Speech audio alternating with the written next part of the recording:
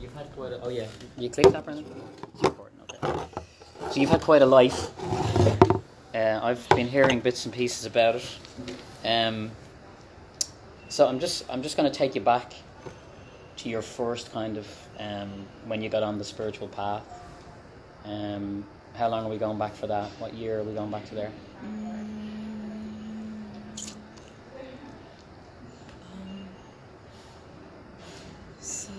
I was in chiropractic college, and so probably about 1984. 1984. Yeah. Okay. Yeah. And what was the trigger for you? What happened? Was there some kind of awakening, realization? Yeah. Well, I'd lived a fast life in New York City. I'd gone to New York when I was 19, and I'd lived a really fast life, and then I decided that I needed to get onto the healing, get onto more of the healing. There, actually? No, it's just that generally. I mean, I generally don't have issues with my hearing. Oh, okay. I guess nobody's hearing what's going on. Okay. Is anybody else having that as well? Very low voice. I'm Sorry. loud. Okay, you'll have to project. So I was in chiropractic college, and for the last year, you see patients, you treat patients, and so you've studied 8 years at this point. So I had a 4-year pre-med bachelor's of pre-med, and then I was finishing my 4 years of Doctor of Chiropractic in the States, and they called me into the office and they said to me, "It's clear to us that you're not doing chiropractic with your patients, and if you continue to not do chiropractic with your patients, then we're not going to graduate you. We're not going to give you your Doctor of Chiropractic degree." And I didn't know what they were talking about, because I thought everyone asked, the great mystery for help. And apparently that was like one of my first real aha moments that, not everybody's on the same page, even in chiropractic college. So, and then I realized, maybe I'm, not doing what everybody else is doing. And did you just toe the line, or did you leave there, or what happened next? Well, I didn't really know what they were talking about. So I kind of started to ask other people, do you ask God for help when you're with a patient? Do you ask something greater than yourself? Do you? And then I realized that, actually this is quite unusual. So I just continued to do what I was doing, because I knew that I didn't have any power. I knew from where I'd come from, like, it wasn't me that was doing it, helping these people. And I just continued doing what I was doing, and they graduated me. So, yeah. And what's so unique or what's so powerful about, because you still to this day practice chiropractic work, and you feel it's a very spiritual kind of aspect to it. Yeah. And getting the physical right, but also there's a spiritual component. Yeah. Yeah. What's the one thing you found in chiropractic work that's really helped people? Well, when the first chiropractic treatment was given, that was in 1895 in Iowa, in America. The man came in. He was a janitor. He was a black man. He came in to see Palmer, who was then the founder of chiropractic. This was right at the beginning, 1895, and what Palmer believed was that our spine housed our spirit, and he called it innate intelligence. He said inside each one of us is innate intelligence, and he believed at the start of chiropractic that if you freed up your spine, your innate intelligence, then you would join with what he called universal intelligence. So I loved that idea, and I thought everyone was on that wagon, but not everyone was on that wagon. But I love that's the basic philosophy of chiropractic, you know. It was never about come in for your bad back. It was come in and get connected to universal intelligence. And so I love working from that point of view. That I've had some amazing... Has anybody else had chiropractic work done ever? Yeah? With Yvonne, yeah? Highly recommended, I presume. Highly recommended. Okay. There was a bone called the Atlas Profile. You know this particular one? It's supposed to be very spiritual, this bone. Yeah. And there was a guy coming here to realign that years ago. Did you meet him, Ranan? I've been around them, yeah. And I've had some adjustments myself, and you kind of go, wow. Yeah. Your whole shift changes, yeah. Yeah. So you've... Well, the first bone in the neck is the atlas, and if it's off in any way, you know, your brain stem is there. So you've got your brain, which is like the engine of the car, sending all the messages down. And if the atlas is a bit off, then you're not getting full messages down into your system. So like when I work with a horse or with a dog, on a horse especially, really easily, if you just come behind their ears and give a wiggle to that bone, that's their atlas. The atlas on the horse, it's like a big steering wheel. Yvonne, if we tested anybody here now, would their atlas most probably be out? Or do you find people, it's fine? Or is nearly everybody's out? I'm just wondering. Well, the emotion at C1 is fear, interestingly enough, that we're, So most people out. Yeah. Brendan, can you bring in the horse that we have backstage? Could we do a little demo? Would you like to do a little demo? Yeah. Would someone volunteer? We're insured. So this lady here, you want to come over? And we just maybe sit in front of Yvonne and we'll get a sense of your... All right, just put my shoulders, every bit of me here is... Really? Okay. Yeah. So what are you going to say about what's going on for you? As in physically? Yeah, how are you doing? Well, I have a lot of tension always in my jaw, my neck, my shoulders. Yeah. So I'm always like tight. Okay. So that's interesting too. Our jawbone is right beside C1. I find like I'm always like this, and then I go, relax your jaw. Yeah. Well, maybe we'll do something with that. Yeah. So when I bring my hands to C1, it's a little bit off on the left, isn't it? Can you feel that? It sticks out more this side here than here. Oh, yeah, I feel that. Probably everyone could feel it if they wanted to, if you didn't mind, or if they want to. Their own one, or you mean? Yeah, well, or... But if you come off of, your occiput and feel, I can go around and feel. Is one higher than the other? Is that what you're feeling? It's sticking out a bit more on the left. I'll show you what I'm feeling. So this sticks out here on the left more than here. You've got more bones sticking here than here. Like there's nothing here and there's a bone here. You knew that? Yeah. So just by like what we do with the horses, if you give it a bit of a wiggle and think of something that you love, because everything's shifting, isn't it? Everything. And I love that in treatments or in workshops, everything's just an idea. So you can have another idea. Whatever isn't working for you, you just have another idea. So you decide, my jaw's going to free up and you can ask the great mystery. That's what they call it in New Zealand. They don't have gods much there. But especially when you ask something greater than you, the help is always given when we ask. And we don't really ask enough, do we?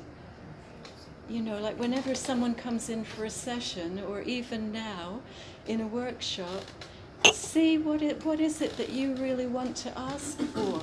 Because there's such power when two or more are gathered together. So maybe just have a quick think and put that request out there. Or you could even put it into the middle of the circle. What you'd like to take with you when you leave. Or what you want to have or be. Maybe you just want C1 balance, so you're more in love and less in fear. when you adjust to C1, Yvonne, is it quite gentle, or do you sometimes have to do those clicks that we see? I work very gently because I don't believe in force. To me, force is violence, but that's my way. So people come to me that like that, and then for other people, something forceful is exactly what they need. So, and they wouldn't come to me because they go, "Oh, sure, she didn't do anything at all." Yeah, too gentle. So, so let's go to like some of the lands you visited and talk about spiritual life you've had. India's been very big for you, New Zealand, and now you're back here. Well, you kind of frequent Ireland and India. Yeah. And you've lived in New Zealand for quite some years. 7 years. 7 years. Yeah. So let's start with India. What impact did India have on you, and what teachers impacted you while you were in India? What did you learn? Well, I just said to someone the other day, we were down in Clonmel doing a children's clinic, and one of the other osteopaths said, why do you keep going back to India?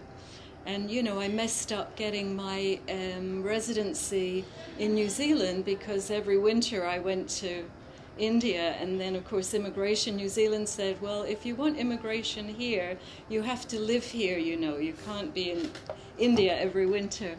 He said, so what's the deal with India anyway? And I said to him, there's such a heart connection there. We don't have it in the West. They have such a big heart. We don't have it because we've got the big mind, and they've got, they're totally right brain, which is why I do well there. So I do a lot of organic gardening when I'm there. And so, we have all the different nationalities coming in and doing organic gardening. And all of the Europeans, they put the beans and the peas in a straight row, because they're going to grow up the trellis. And of course the Indians couldn't plant beans in a straight row to save their life because they're right-brained. They can't do linear. They don't do straight lines. They don't do logical thinking. They're that chaotic right brain, which, I love. But of course we need balance, which is why I have to come back to the West and, get more balance. Because there's a lot of heart in Ireland as well, you feel? Yeah. Yeah? Yeah. So is there similarities between Ireland and India? Yeah. Yeah. The people similar or very... I suppose what's similar is we've both got that sort of mystical mind, which is quite rare. Like, to me, throughout Europe they don't have a mystical mind, but in Ireland we do. Sure, we'll have a go, won't we? And we'll go for it. We'll do it.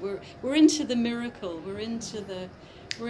Sure, yeah. Let's just so that would be a bit similar with India, in that they've got. It's hard, really, isn't it? And I mean, both countries have got liberated from the English. Sri Aurobindo, I'm around his ashram a lot. I love that ashram because it's a very mature ashram, talking about what teachers do I love. I spend time at Aurobindo ashram because there you can be part of the ashram if you're in service to the betterment of mankind. You don't have to do yoga, you don't have to get up early, you don't have to not eat meat, so it's like, to me, it's a really mature ashram. If you're about helping mankind, if you're about the betterment for mankind, if you're doing it with food and you're doing it with architecture and you're doing it with water, we're all in, we're all equal, and anyway, Sri Aurobindo, he fought for the independence of India. And he really followed what we did in Ireland, and they have a great love from their leaders of Ireland and Tagore. A lot of them had a great love of the Irish, and I think it's because of our similar mystical mind and our ability to be spiritual, whatever you want to call that, you know. But did you have an intense practice there? Did you meet up with any gurus? Did you go into a cave? What was your vibe? Oh well, I had to try it all. I did do the month silent retreats. Okay. You know, you can start on a 10-day silent retreat, or you can start on a weekend, and then you do a week, and then you can go on to a month. And people probably have done Vipassana. Has anybody here done Vipassana? 7 days. You've sat and done. No, they've all done caves as well. Has anyone ever done a silent retreat? Okay, let's do one now. We're going to do one now for 10 seconds. I did one in Belfast. Yeah. 2 days. So you did a month. What was that like? Yeah. Well, they're always different, and so you know, it's like life, isn't it? So like I would have done one month silent retreat, and I would have been absolutely in the hell realms with the worst demons, darkness, devils. I mean, I was absolutely terrified. And then I went back for more. I went to my next one, expecting, you know, almost with, you know, armed, ready for the, you know, the demons. And I was absolutely angelic realm. I was completely 1 month in, you know, with the trumpets and the cherubims, and it was quite something. I didn't want to stop, you know, it's like... But why did you go into fear in the first one, you know? Because you were trying to stay, you would keep your thoughts... Did your mind go nuts, or...? I don't know. Well, I think what you learn in, or what I learned in silent retreats, maybe then you don't even have to waste your time doing them, it's that you really clearly get to see that the mind, it's just a drunken monkey on roller skates. You sit there for a month and you see your mind. It's this drunken monkey on roller skates, and it does this and this and this and this, and like sometimes it's heaven and sometimes it's hell. And there's some great gift that comes where one of the teachers that I've enjoyed, Tony Parsons, an English Advaita man, one thing that he said that I loved, he said, what happens is, eventually, it's like the mind, instead of being, you know, the yapping dog trying to run everything and be in charge, the mind takes its right place, and in his book, the right place for the mind is that it sits quietly by our side. And I love that. And maybe just do that now. Give your mind permission, if it needs it, to sit quietly by your side, like a happy dog, like a happy, well-trained dog. Not a drunken monkey. Not a... I just want to ask you, because I get asked this question a lot by people, so when you're going through your day and you get a thought and it's quite negative, and it's a thought that comes frequently and it upsets you, people say, well, should I just go and distract myself and do something I like doing so I can forget about the thought? Or is that a sign that I need to go and sit with that thought and deal with it? Like, what would you advise people to do when they have a recurring thought that upsets them on a regular basis? Would you say go and sit with that, go and work with that? Well, my word with it all, I just say help. Because really, I tried all the other things. I did many disciplines, many years, all the different, probably sat with most of the teachers around the world. And what I've come down to now, I just really say help. Because in truth, we don't really know what to, we don't really know. Right. I mean, I've got degrees in education and a doctorate, and, I've studied a lot of things and being with a lot, and I've seen 60 patients a day in America for years and, worked with people, but I don't know, I have no idea, I really don't know. I've just got to say, help. And the help comes. because and actually I think that's why you came along when you came along, because I was in this place of, I suddenly said, I need to surrender more. I need to surrender more into the great mystery, because I can do what I do and what I know. And I really was like, okay, I need to just surrender more, and just, it's a sort of a cry for help, but it's called surrender.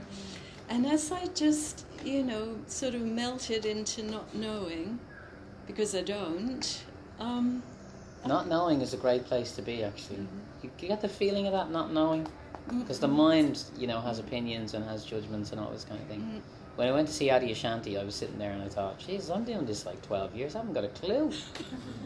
Because he was saying that, he says, so most people here in this room would believe you're not your thoughts. And we all went, yeah, we're not our thoughts. He said, that's cool, Some people do think they're their thoughts. You think you're not.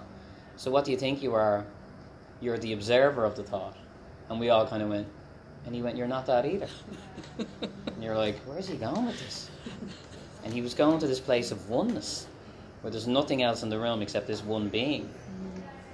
So it's like, but it kind of flips you out because you're trying to get it with your mind. But anyway, back to this, Yvonne.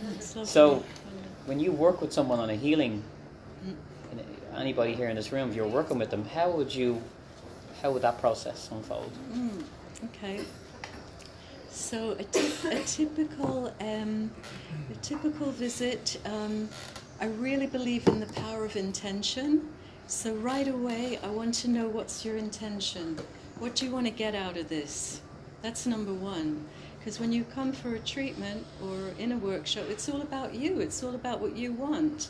I'm fully into service of that. And it's really good, again, because you're asking for what you want.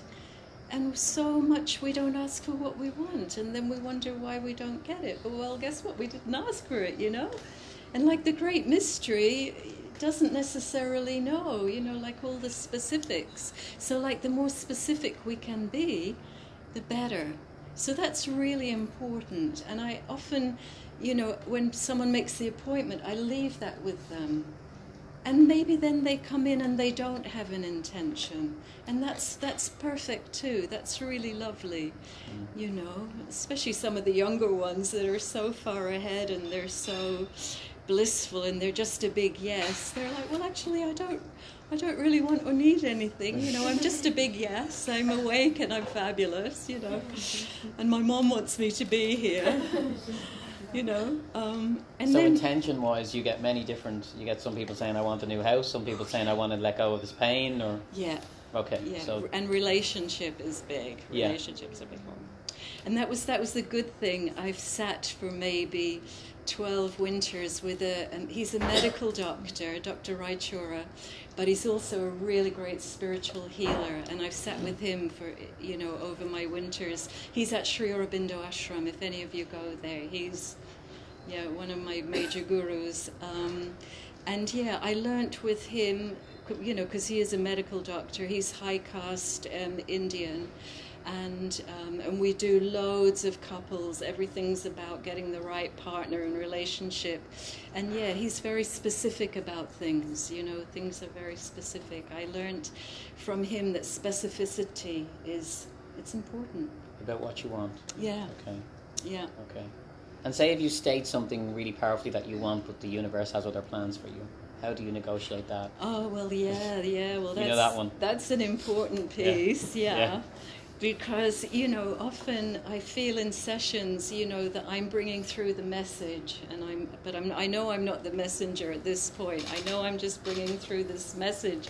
But what I always have to add is, because it's the truth, like nothing is etched in stone. And just because there might be one possibility, it doesn't mean that everyone involved with that may have free will, and it might not happen in this body in this lifetime, but it's definitely a possibility. I love that idea in that movie, where they were bouncing the balls. They were at the net and they were bouncing the balls. Was it the Matrix movie? and they were saying it's like, you know, you can grab any one of those balls, any one of us, and go down that road of possibility, and, you know, get the ball in the. But there's also many other bouncing balls for everyone, you know. And I know, like, for myself, when, you know, there was a soulmate guy that I really, really wanted to be with, and I really asked for it and, you know, worked towards it. Well, you know, time had gone by, and so that when my soulmate guy did show up, I was in a different, I was like, hey, you know, no, I didn't really mean that, you know, because that's another thing. In time, things change. You know, and what we want this week, you know, fast forward 10 years' time, I did not want that guy. So he came along and it was too late? He showed up with a wedding ring. I was like, Oh, yeah. Yeah. So that's the power of asking what you want for what you want too. It doesn't always come the next week. I was living in a Course in Miracles community in Wisconsin my last 2 years in America. So this would have been the late 90s, and this guy, a Dutch guy, was in the community, and I just thought he was the greatest thing ever. He wasn't interested in me at all, and then 10 years later he was coming at me with a ring, but I'd been in Ireland, I'd been around the world, I'd been to India. I was like, no way. he takes his time, if you don't mind me saying. 10 years. So let's get on. So we're here to talk about fear to love. Yeah, so fear to love. Let's take a real simple example of how we can move from fear to love. Can we talk about love first?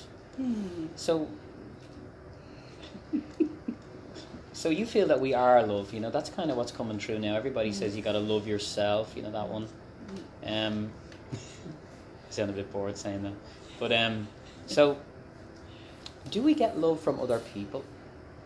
I mean, lots of people are looking to meet a person, or they're already with a person. So I'm fascinated by that lately, because I'm just wondering, if we are love, then why do we need love? Mm-hmm. You know, Marianne Williamson said last night, we're not here to get love, we're here to give love. That kind of changes everything, right? That's nice. So what do you feel about that? That's nice. You know, what's love to you?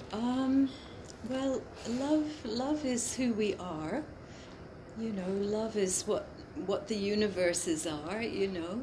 I mean, if you look at the size of us and then, you know, get broader into the world, get broader into the universe, further into the stars, into the Milky Way, to me that's all love. That's what love is.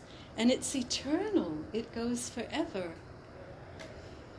And so I think and because it's such a multi-layered, fabulous tapestry, we're all in our own way growing into that. So wherever you're at, you're growing into that, because it's who we are, and we're just on different pages of that book. You know, and maybe, you know, for example, with my sister and her husband, you know, that was a perfect play for her of growing in love and having 2 children. And my sister always used to say to me, oh, Eve, you're so great with your gurus in India and going around the world and all you do. You're wonderful. And I said, no, so I bow to you. You've got your 2 little gurus, your children in your house with you 24/7. You don't get a break. I said, I bow to you. And you've got a husband, you know, I said, if I'm fed up with my guru, I just say, see ya. I said, no, you're the real, you know, you're the real master. I'm on the easy street. I do runners every, you know. So I think we all get our perfect. For someone else, it's an animal, isn't it? I love working with animals because there's such a love affair going on. You know, and I love also, for a while there I was working with pregnant women. You know, there's such love that flows. That's how we all come in. I mean, have you been around pregnant women? There's so much love, otherwise none of us would be here. You know, there's so much love flowing so that birth can happen and that creation. You need to start hanging out with them. I don't know where you get it. Brendan might know. So if someone comes to you and they're in a place of fear, and you want to move them to love, how would you go about that? Well, definitely on a body level, C1 is major. You know, whether it's the animal or whoever it is, the little baby, because even a baby's coming out of the birth canal, often the head's being pulled around. So C1 is a major fear to love.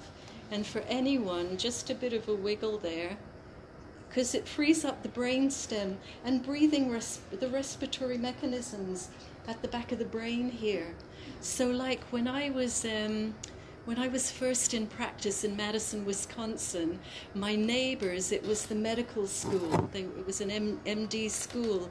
And after a while of having all different receptionists on my front desk, I found that my best receptionists were the medical students, because they were like into the body and into health, and they were just, you know, as passionate about it as I was. And what happened was, as part of their pay, they all got a treatment. And for all of them, their asthma went away and their allergies went away. And they were like, what happened? And it's all brainstem, because it's respiratory mechanism. You free up C1, you free up brainstem. You know, which was why after I was in chiropractic a while, I really got onto the cranial work. Because the head is so important. It's the engine of the car. If this is balanced and hooked up, you know, you're Superman, you're Superwoman. You're about your business. So... and as well, you know, Yvonne, we spoke about this earlier, about bringing, you know, you have a situation like a boss or a relationship or something going a bit funny, that you know, if you stop and sit with it and stop looking at it from fear and look at it from love, you can change the perspective on the situation. I'm sure people have all experienced that, where they have a conflict and then you start thinking about where the other person's coming from, and so I'm sure you work on that level as well. Yeah, shining a bit of love on it. Yeah, well, I get to work too quite a bit with family constellation, because a lot of the fear stuff starts in the family of origin. And so, I mean, we can even do that now, because it's so powerful, because the first place, where is the first place that we receive love? Where's the first place that we receive love? Mother, yeah. The mother is the first place we receive love. And so we want that to be flowing as much as possible. So what I get to do quite a bit in sessions is, right up the front is, we all need, and I need it too, we all need to give thanks to our mothers for giving us life. Because without our mother, none of us would be here. She carried us for 9 months. She gave birth.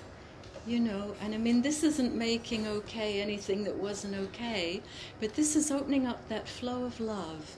Because if that's flowing, then we can receive love from everywhere else. And if that isn't flowing, it's not going to flow anywhere else. So one thing we can all do now, and I get to do this a lot in sessions, you just see your mother in front of you, you thank your mother for giving you life, and you bow to your mother. You bow to her greatness. You bow to the divine mother in her. You bow to that. And if you have outstretched arms, not only is it, you know, in honor and in humility, you're also receiving. It opens up the receiving of the love. And that's the first place that love comes in. And again, whatever shouldn't have happened and wasn't okay, that's on another, you know, pop that aside. But the first flow of love is mother. And if that gets flowing even a little bit more, yeah. Because otherwise, every woman that we're meeting, we're working out what we didn't work out with our mothers. Just like every man that we meet, we're working out what we didn't work out with our fathers. That's where love starts, with the mother and the father. So very, very precious, very special. And if we can see and bow to what a wonderful guru, what wonderful teachers, everybody's mother and father is their most wonderful teacher, the first one. And if we get that flowing and jiving, then the rest is easy street. It's like in Ho'oponopono, right? Ho'oponopono it's the Hawaiian way of healing.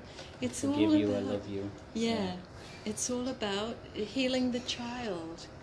Because each one of us, until we don't, we have a part of us that's still back there in emotional trauma. And so when we do go towards love, often it's our little child self that was hurt and wounded and is still there with emotional trauma going, I don't think so, You know, so the more, again, that we bring love to the mother, and let's do that now too. Let's bring love to any part of us back there in time. Because as we give love and as that part of us gets filled with love, see, the Hawaiian healers, the Ho'oponopono shamans or whatever they call themselves, they believe that once the child is healed, the adult is healed. To them, everything is about healing our small self. So that's a lovely thing. So how was that? Yeah? Yeah. Nice. Soulmates. You mentioned soulmates. Yeah. Do you believe that that's a thing, that there's a soulmate for everybody? An agreement before you came here to meet somebody? It's a tricky one, isn't it? Yeah, well, again, it's, you know, it's like what level are you at, you know? Right. You know, if you get if you're on the eternal, there is no out there, then obviously there's no soulmates either. But so we'll honor that there's no out there level, and we'll come down a bit to there is an out there. So when there is an out there, yeah, definitely. But what I really love working with too is everyone, I believe, has soul family. You know, if you believe in that idea that we've had other lifetimes, we've been on other planetary systems, so we have, and that's one thing that we can do now, and we do in sessions, call in your tribe, call in your soul family. And actually, what you want to have is some of your soul family around you, and then at that point call in the romantic soulmate. So you've got a bit of your gang around you, because the soulmate is not for the faint-hearted. You know, if you join with soulmate, I mean, I know there are many around, and it's absolutely fabulous, but it's quite intense, because all relationship, I really believe, fundamentally is about purification. We come together to purify. So we've got our love story, but really we're knocking up against each other and cleaning each other up and becoming the diamonds. You know, we're all diamonds. We're all under pressure. We're pieces of coal getting that chipped away, aren't we? So, yeah. Did you do a little practice for soulmate connection, did you say? Did you say that to me earlier? Yeah, well, yeah, you can call in. Yeah, we can all call in. It's like, you know, you put out the call and don't be surprised. Yeah. A little mating call? Yeah, so you just, if you want to do it now, you know, what you say to the great mystery or God or whatever that is, you know, please, I'm ready for my soulmate. You might have to wait. Huh? What if you're married? It's okay. It's okay if you're married. What happens in this circle stays in the circle. It's cool. Husbands and wives will not be informed of any of this. We'll take a break soon, but I'm fascinated by the Maori, because I think they're really cool. Do people know the Maori kind of dudes? The kind of... Yeah, it's quite fascinating, you know. So you were there for a long time, and you worked very closely with the Maoris. What did you learn from those dudes? Wow, what a gift. Who's been to New Zealand? Yeah. So there's an incredible beauty in the land, isn't there? There's a power in their land. And it's because the Maori really are all about the land and honouring the, Mother Earth and the land. And so when I got to work with some Maori healers, I was on a 3-day. There were mainly Maoris there, and they let me in. And they really are into part of that power and magic of their land. It comes from that they're really connected to their ancestors. To them, ancestors are everything. And actually, we can do a mini bit of that now. Because when you connect up with your ancestors, with the ones that went before you, they're cheering you on. They want the best for you. And when you turn back and look at your ancestors and thank them for all that they went through so that you could be in such a place of privilege in this lifetime. Again, the more we honor and give thanks and acknowledge our ancestors, the more the power is with us. And that's part of that Haka power and Maori power. I mean, when the Europeans came in, they didn't push the Maori over. Maoris are in politics. Maoris have their own universities. Women are throughout, they're completely, and they're spiritual, powerful, beautiful people. And what a gift to New Zealand. So you connect with your ancestors and then you feel them. So we did a 3-day workshop on this down in Whakatane, a real Maori area. A family constellation, was it? It was, yeah. And it was so powerful. I mean, it took me about 3 days to come back to here, because it was like, whoa, we had all the ancestors in, and, we had all the Irish ones and all the other, and we were like, wow. And so anyway, I really got a clue, an introduction from the Maoris of, that's part of their power. They're so strong. Like, you don't mess with them at all. Nobody does. And so about 2 years later, in practice in Auckland, this Maori woman came in for a treatment, lovely Maori woman. And as she came in the door, I've turned off a lot of what I see because it's not of any use. But with her, so many of her ancestors came into the room with her. I mean, they just filled up the room. And I said to her, I don't even know why you're here. All your ancestors are here. This room is full with everybody. I have no idea what you're doing here. And then we got talking, because she said, no, I have to be here. It's about my relationship. So I said, okay. And then as we got talking, we were both at that same 3-day workshop in Whakatane with the family constellation and the ancestors. But of course, she had really stayed on it and in touch with it. And then I learned, that's how that works. If you stay in touch with your ancestors, they come everywhere with you. And that was the most powerful session, because they were all working on all levels, and she really did need it, because the guy and her, no wonder they were all there, because it was, it was bad news. They weren't a good match. I mean, they'd come together, as we all do, but I mean, it doesn't necessarily mean that, you share your gifts and your teachings and then you're on your way. But she hadn't, got to the realization of that yet. But they did split, and it was very good. But yay, Maoris, yay. Yeah, I'm a fan. Yeah. So we'll take a break now, and we have some coconut water, and we'll have a chat. And think about any questions you want to ask Yvonne. But in the second half as well, let's do a group clearing. You're happy to do that with us? So everybody leaves here with no problems. That's the plan. Is everybody okay with that? Yes. That's the aim in the second half. So take a break, and thank you so much, Yvonne. Brilliant.